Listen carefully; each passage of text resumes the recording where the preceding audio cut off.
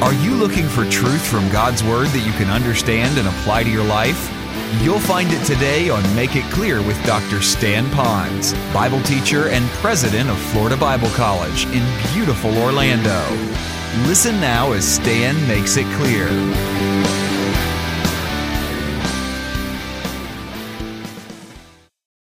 Well, today we're going to start another topic today, and I believe I'm excited about it like some of you might be. We've been talking about character building, and since we have so many guests with us today again, let me tell you a little bit about where we are, and then we'll get right into the topic on initiative. We really believe that a Christian ought to have character in his life, and so we're trying to show what the Bible has to say about character building.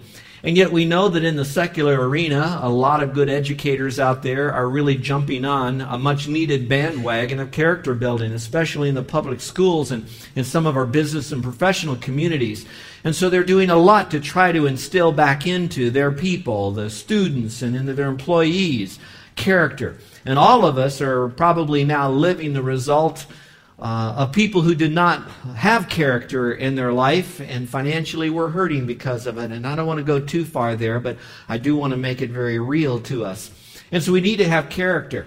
But there's a difference between the character that a Christian would have than sometimes the character that the world would have. And I don't want to minimize that any character building is good.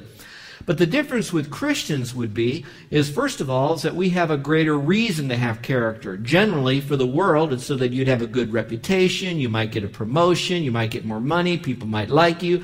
Generally, it's centered around you when you have good character. That's not necessarily bad, because it does make the world go better. But it's still man-centered. When you talk about a Christian's character, authentic character coming from and out of a Christian, their motive is not so that they would merely get a raise or people would like them or so that things would go better in the world. They're doing it because they want to bring all glory and honor to the Lord, especially if that Christian is vocal about their faith and they have good character. Then people really do see something different. But there's also another reason. We who know Christ as Savior, we have the character one, the Lord Jesus Christ, living within us. So compared to the world might have good character one day and then might not have good character the next day. They're more likely to have instability in their character, especially when they're challenged in their world. But a Christian has no need to be unstable when they too will be challenged to have poor character, because they have the rock-solid person of Christ within them and they can yield to Christ. So it's really, watch this, His character that is lived out through us. So while I speak on character traits, most often every character trait will be illustrated from the life of Christ or God working in someone's life, but evidently you could see God in it. So that you would see that whom we're emulating, it would be the Lord Jesus Christ and His character that we would have. So today we're on ABCs of character building, character traits, and so we're on letter I, which would be initiative. In every good culture today, good big cultures, there's always going to be a high point, something for which they're known, something good where they might have been contributing to, humanity on planet Earth. If there was one trait that America has, I really believe that it would be the trait of initiative, that they were the ones that were willing to go first. They were the ones who were generally willing to give first, whether for themselves or also for the world, but they had that character trait of initiative. In fact, if you look at it carefully, you're going to find often that the word pioneer would come out of the word initiative. In other words, you will go first. You'll lead the way. So that's usually what America is all about. So for us, we have some pretty good models if I went through American history. Even way back when the Pilgrims would come here, and even before the Pilgrims, people that were willing to come first to America or go first to America. But even with all of that, I'm sensing that there seems to be less and less of the American population that is willing to take initiative. And unfortunately, for those of us who know Christ as Savior, who has the one who has taken initiative living in us, Christ, we have somehow not tapped into the person of Christ and His Spirit. And there are many Christians today that don't have that character trait, initiative, as one of their hallmark character traits. In fact, what I'd like to do now is I'd like to give you the opposite of what initiative is. A definition of the opposite of initiative is seeing a need and letting someone else take care of it. Are you following me all right? Some of you can say, I'm smart enough to know that something needs to be done around the house, around the church, around the job, around the school. But often we have, I wish someone would take care of that. Generally our mind goes, when we see an issue, who's responsible for that? You'll see that a lot. And so they're always looking to put the finger on someone else to be responsible because we think the responsible one should be doing the job. And frankly, they should be doing the job. But we who are Christians are the ones that are not only going to lay it upon those who are responsible to do it, we're going to take the initiative. We're going to go first. And so we need to do that. I made a little list here of some of the ways that sometimes people don't show initiative. So listen with me as I go over a little shopping list and see if you might find yourself in there. It was easy for me to put this list together because I looked at areas in my life when I saw initiative not taking place. Here it is.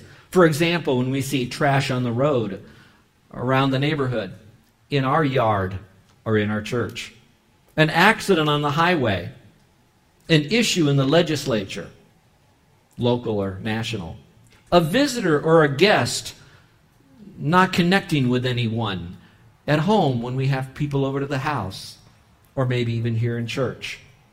Discipline or reward of a child. We don't take the initiative to discipline when we should. The other parent should do it. Or we don't reward the child like we should. We don't take initiative. Or giving at church, or anywhere for that matter. Or how about something so mundane as garbage under the sink? I wonder if we went to your house right now, if there'd be piles of garbage under the top of that garbage can under the sink, wherever you might keep it. Always thinking, well, the next person might take it out. How about a dirty car in the driveway? And maybe even pets that are left unattended. They're your pets, but someone else will clean the cat box, take the dog for a walk, bathe the animal or whatever. And so I'm wanting our church to really allow Christ's initiative to so much come out from us that we would be known, if we had a word, we'd be known as pioneers. We will go first. We will be the one that will take the charge. We will do diligence. We will be the leader in doing that which is right, whether it's just telling the truth. We'll be the first one to tell the truth. We'll be the first one to get our hands dirty. And yea, sometimes we will be the first one to be persecuted because we'll be out in front of everybody when the verbal bullets are flying. I would pray that, and if you would really like to have a prayer to take with you when I'm out of town, would you pray for me that I would lead the way and be a model for you as well? So what does initiative mean? I'll be honest with you, as I wanted to teach on initiative, I of course wanted to go through Scripture, and I couldn't find the exact word initiative in any of the English Bibles. Now you might get it in some of the translations further down the road, the paraphrase maybe, but you're not going to find it. However, what you will find in Scripture, even though the word is not there, it is absolutely, the Bible is dripping with people in the Old Testament, men and women, people in the New Testament, men and women, who exemplified initiative. It's all over the Bible. And then when you follow Christ as if you're in the shadows, wherever he goes, you're going to see him taking initiative. And of course, it's easy for us to say, well, that's God, that's Jesus, he should do that. Well, that's true, but part of it is for us to model what he's done, as he's done that in his life. But be that as it may, I did look up Funk and Wagnall's dictionary, which you could pull off the shelf or maybe get it on your internet.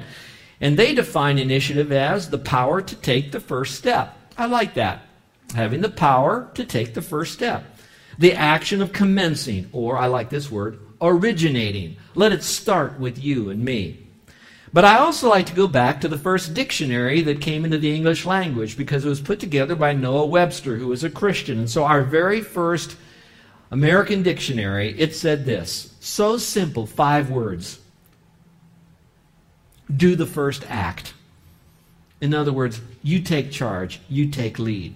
So taking that together and reading through Scripture every year for the last 40 years, I think I came up with a definition that works for me on initiative. And so this is the one that will be up hopefully on your screen. No, it will not be on the screen. Okay, so listen carefully. It's doing something first about a need without being asked. Doing something first about a need without being asked. All right, now that's pretty straightforward. You heard enough, so I think you have that down. But now what would be good to do would be to go into the life of Christ. And there were so many stories in Matthew and Mark and Luke. And then when I got into the Gospel of John, I looked at that, and it was just loaded with times where Jesus took the initiative.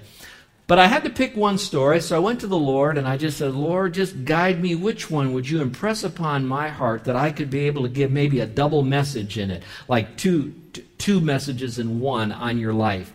And this one just seemed to come to me, and I assume it's the Holy Spirit that led me.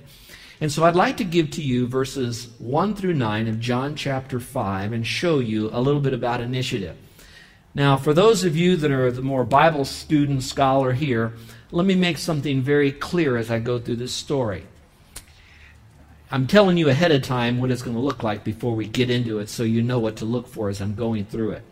I firmly believe that there are primary lessons in this, and if there are two primary lessons, the first lesson is going to be this.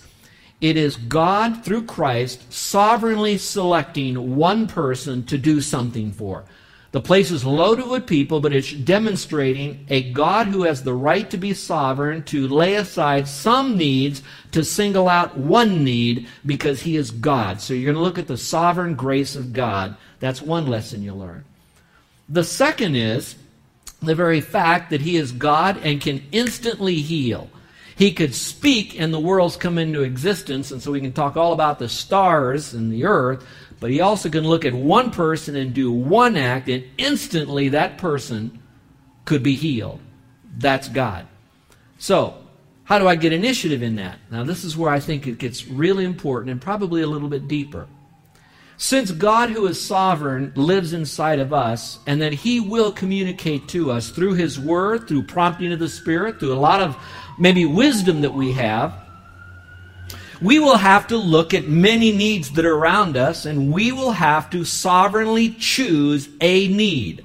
You can't hit every need that's out there. There's going to be a gazillion of them at work and at school and at home. How can you put it all together and still stay sane? You can't. So you're going to have to rely upon a sovereign God prompting you with wisdom to select what is the need you should meet, based on a lot of things that we don't have time to talk about. Skill set, gifting, timing, prompting, people giving you an idea, etc. God using all of that. And the second is simply this, that when you're called upon to do a particular show initiative, that you have the Lord inside of you, that some of you might feel like, I can't do that, somebody else can. We try to do some mental gymnastics to get something done. That's the time we can say, Lord, it's not I, but you. I don't want to be natural. I want to be supernatural. I don't want to be normal. I want to be spiritual. And so, Lord, I'm going to rely upon you and your power to help me to meet that need. Now, listen carefully. Some of us can see things that can be done very easily, but we don't want to do it. Some of us can see things that need to be done, but we don't do it because we don't think we can. And what I'd like for us to come to a point in our Christian life, all of us, that we would be faith stretchers. You know what I mean by that? That we would go a little bit out of our comfort zone. Now, I don't mean to snap you like a rubber band, but I am talking about stretching you like a rubber band. And I believe that it's in those areas that we stretch that we get to know God more, because we're relying more on him and we're more careful of what we do. But if we don't, watch this, we will stay in our comfort zone, and our Christian life could become very boring and very limited in our kingdom building. But anyway, let's go back to this. So we're going to look at this story that our friend Brian read so carefully to us this morning from God's Word. John chapter 5, verse 1 through 9. We'll look at three key thoughts. First of all is the location. What happened? Where was this? So I'm going to read it again to us here and pick out some thoughts. It says, after this, all the stuff that Jesus was doing earlier in chapter 4, was a feast of the Jews.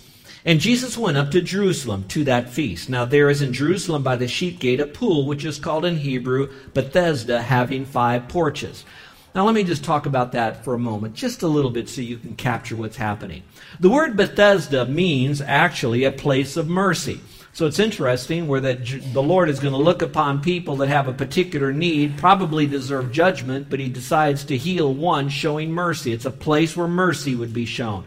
Generally, when mercy is shown, it's because a lot of people have needs for mercy. It's something they don't deserve, something they can't get themselves. So something that's going to touch them to make them better. Grace and mercy is going to be the place. Bethesda was known for that. That's what the word Bethesda means. Then it talks about 5 porches. 5 porches are like, when you think of a lanai, those of us who are local here, sometimes you think of a lanai as nothing more than like a back porch. But this porch was a covered porch. So it'd be like if you have a lanai that's got a covering on it. And that would be good because in Jerusalem in the summer it can get very hot. And these people that were so ill that we're going to hear about couldn't get around very well. So they would try to crawl or get into the shade to be comfortable. So that's the place where Jesus now decides to go and to do this healing. Well, let's go a little bit further. It says, and in these porches, 5 of them, there lays a great multitude of, and let's pause for a moment. He didn't say there was one person there. It didn't say there was a multitude there. There was a great multitude there. So here's what we can take away from that. Wherever you might go, you might be around not one need, not a multitude of needs, but it could be a great multitude of needs that you have. Now, what is interesting is this. Now, stay with this thought.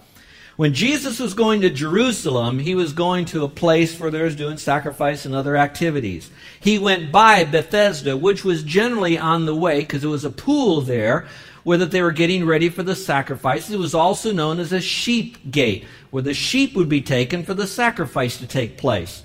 So generally, many people would go there. But he didn't have to enter that way. He could have gone another way. But he went the way where there was a lot of people that were really needy. So I'm looking at that and I'm saying, do I find myself hiding from people that have needs or issues that need to be my attention so that I can just go on with life? In other words, I can play a lot. I can go to the beach a lot, ball games a lot, shopping a lot. I can do a lot of stuff, a lot of needy people, but what I'm doing really doesn't constitute a need meet, or I'm not meeting a need. And so what Jesus did is he went where there were people that were really needy. And these people were needy. And you're going to see what this was like in a moment. So it said there were sick people that were there. Didn't describe the sickness. Maybe they're defining sickness. They were sick because they were blind, lame, paralyzed. And so they had all sorts of problems in that particular area by the pool. They were waiting for the moving of the water. Now let me pause because we'll talk about the moving of the water in a moment here, but I want to say this part of it. You're going to read in a moment where there's an angel, but it says here they were going where the moving of the water was.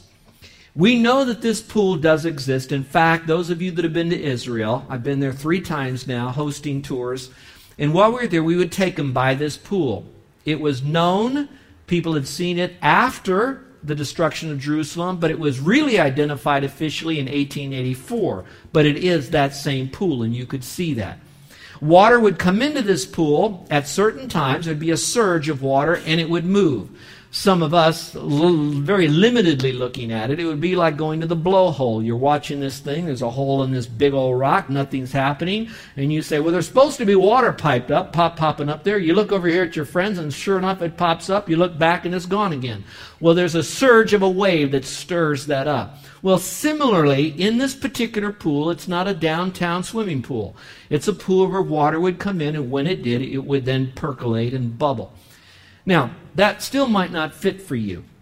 Those of you that are more mainland, you know that there are on the mainland different spots like Hot Springs, Arkansas, where they have springs. Those of you from Colorado know all about the wonderful Glenwood Springs that even brought Doc Holliday, that old Western cowboy there, to get some healing from his problems. He would go to this pool because it would be moving, it'd be mineral springs, etc. So they went there to be healed. So that's kind of the scenario. These people hung by this pool assuming you would be healed. Now let me make this very clear. I am not convinced merely that it was the medicinal thing of the pool. I don't think it was just the angel on this. I do believe that God can use man, like a doctor. God can use medicine, or he can use a flat-out miracle, like we're going to see in just a moment. The water never healed this guy. The angel that they said came never healed this guy. Jesus did. So God can use man, medicine, or miracle, but however he chooses to use it, watch this now, this is the key. God chooses to do it. It's not based upon how little or how much faith we have or what we do to kind of dance around to get God to heal us. He sovereignly does what he wants for his glory in his timing. So that being said, the place has this pool. It has water by this pool that now will be stirred up. Now in this passage it says something interesting here. It says, for an angel came down and at a certain time would stir up the pool, and stirred up the water then, and whoever stepped in first after the stirring of the water was made well of whatever disease he had. Well, I did some research on this passage, and I don't want to get too deeply in this, but some of you like to chase these little bunny rabbits. Was there an angel or wasn't there an angel? First of all, the original writings, the oldest copies of the original writings, do not have any statement at the end of chapter 3, verse 3, or any of verse 4 in it. But you do find where there's more copies a little bit later on, and you start seeing it in there. But it is written differently than the others. When I was doing the language study on John here in his writing, you're going to find that there are certain words in that verse that John never used and that are never used anywhere in the New Testament except here. Later on, Bible scholars were talking about 400 AD, which only, 400 years after Christ, which wasn't long. They were then saying that this was now not even put in the original. Some of the writers were adding to it. Now you're probably wondering, what is your take on this, Pastor? Well, I'll be honest with you. Who am I? I wasn't there when the Bible was actually put into the translation, etc. Can an angel do it? Yes. But because of the weight of the amount of evidence, I think it's not really likely. On the other hand, I will not die on that hill, that angels can do things. We've seen angels do stuff in the Old Testament as well. So God can use an angel because they're a minister or messenger from the Lord to serve us. So again, whether or not it's an angel, that angel still had a boss. Amen? And the boss was the Lord. So don't get hung up on whether or not this was an angel. What is interesting is Jesus never referred to the angel, and this man was never healed by any so-called angel. It's just kind of mentioned there as a side thought. Enough said about the angel. Let's talk about the problem. The problem is pretty simple. It says, now a certain man was there who had an infirmity of 38 years. So what you could read into this, for initiative's sake, is that need was not a need that was once. It was a need that happened for 38 years. Now, follow me with this thought. There are some needs that someone needs help with. They have a flat tire, so you take initiative and you'll go to their house and help them change the flat tire. Okay? But that's a one-time event. They often do not have flat tires every week or every day. On the other hand, it might be something that you have around your house. That trash needs to be taken out nearly every day. That cat box needs to be changed often. You need to do certain things. So that need could last not once, twice. It could last all your life in your home if you're a child until you move out of your house. Only to find that when you get married, all those needs meet you at the door of your new home. Do you all agree with what I'm saying? So when you have that, those needs will always be with you. This man had a need. I'm so glad Jesus didn't say, someone ought to take care of this guy right here. I wonder who's responsible for this guy. He can't get down to the water. Who's the guy he's blind, but he can still carry somebody who's withered down there. He didn't do that. He didn't try to place it on someone. And let me speak to those of us who are in leadership, that we have a staff. We have the propensity to have this struggle between how much do I do and how much do I delegate. Some guys delegate because they want to play the rest of the time, so they give it all away. Others don't delegate enough because they don't believe their staff can get the job done. So there is a delegation that needs to be done, but we have to be very careful. What is our responsibility and what can we delegate? I will say this in all management. Even though you've delegated a job, if it was a job that came to you or one that came from you, you're still responsible whether or not that job got done in a timely, excellent way. So it's still your project, even though the other person might touch it and own it. They're just borrowing it. It's still yours. So let me go on here, okay? So there's the problem, 38 years. Let's go a little bit further now. The practice. What happened here? Now, this is what I want us to hone in on. So watch carefully. I'm going to open this up. It says, when Jesus saw him lying there. Circle the word saw, if you will. It's in bold in your little outline there. That means Jesus was alert to a need. He saw the need. You're listening to Make It Clear with the teaching of Dr. Stan Ponz, founder of Make It Clear Ministries and president of Florida Bible College in beautiful Orlando, Florida. Make It Clear is dedicated to taking the Word of God with clarity into every person's world. It is the support of listeners like you who make the ministry of Make It Clear possible. You can provide your tax-deductible gift to Make It Clear online by going to makeitclear.org. Or you can mail your gift to Make It Clear, P.O. Box 607901, Orlando, Florida, 32860. Thank you for helping us make it clear. If you would like to have Dr. Ponz speak at your church or event, please send us an email at tellmemore@makeitclear.org. Thank you, and remember to make it clear.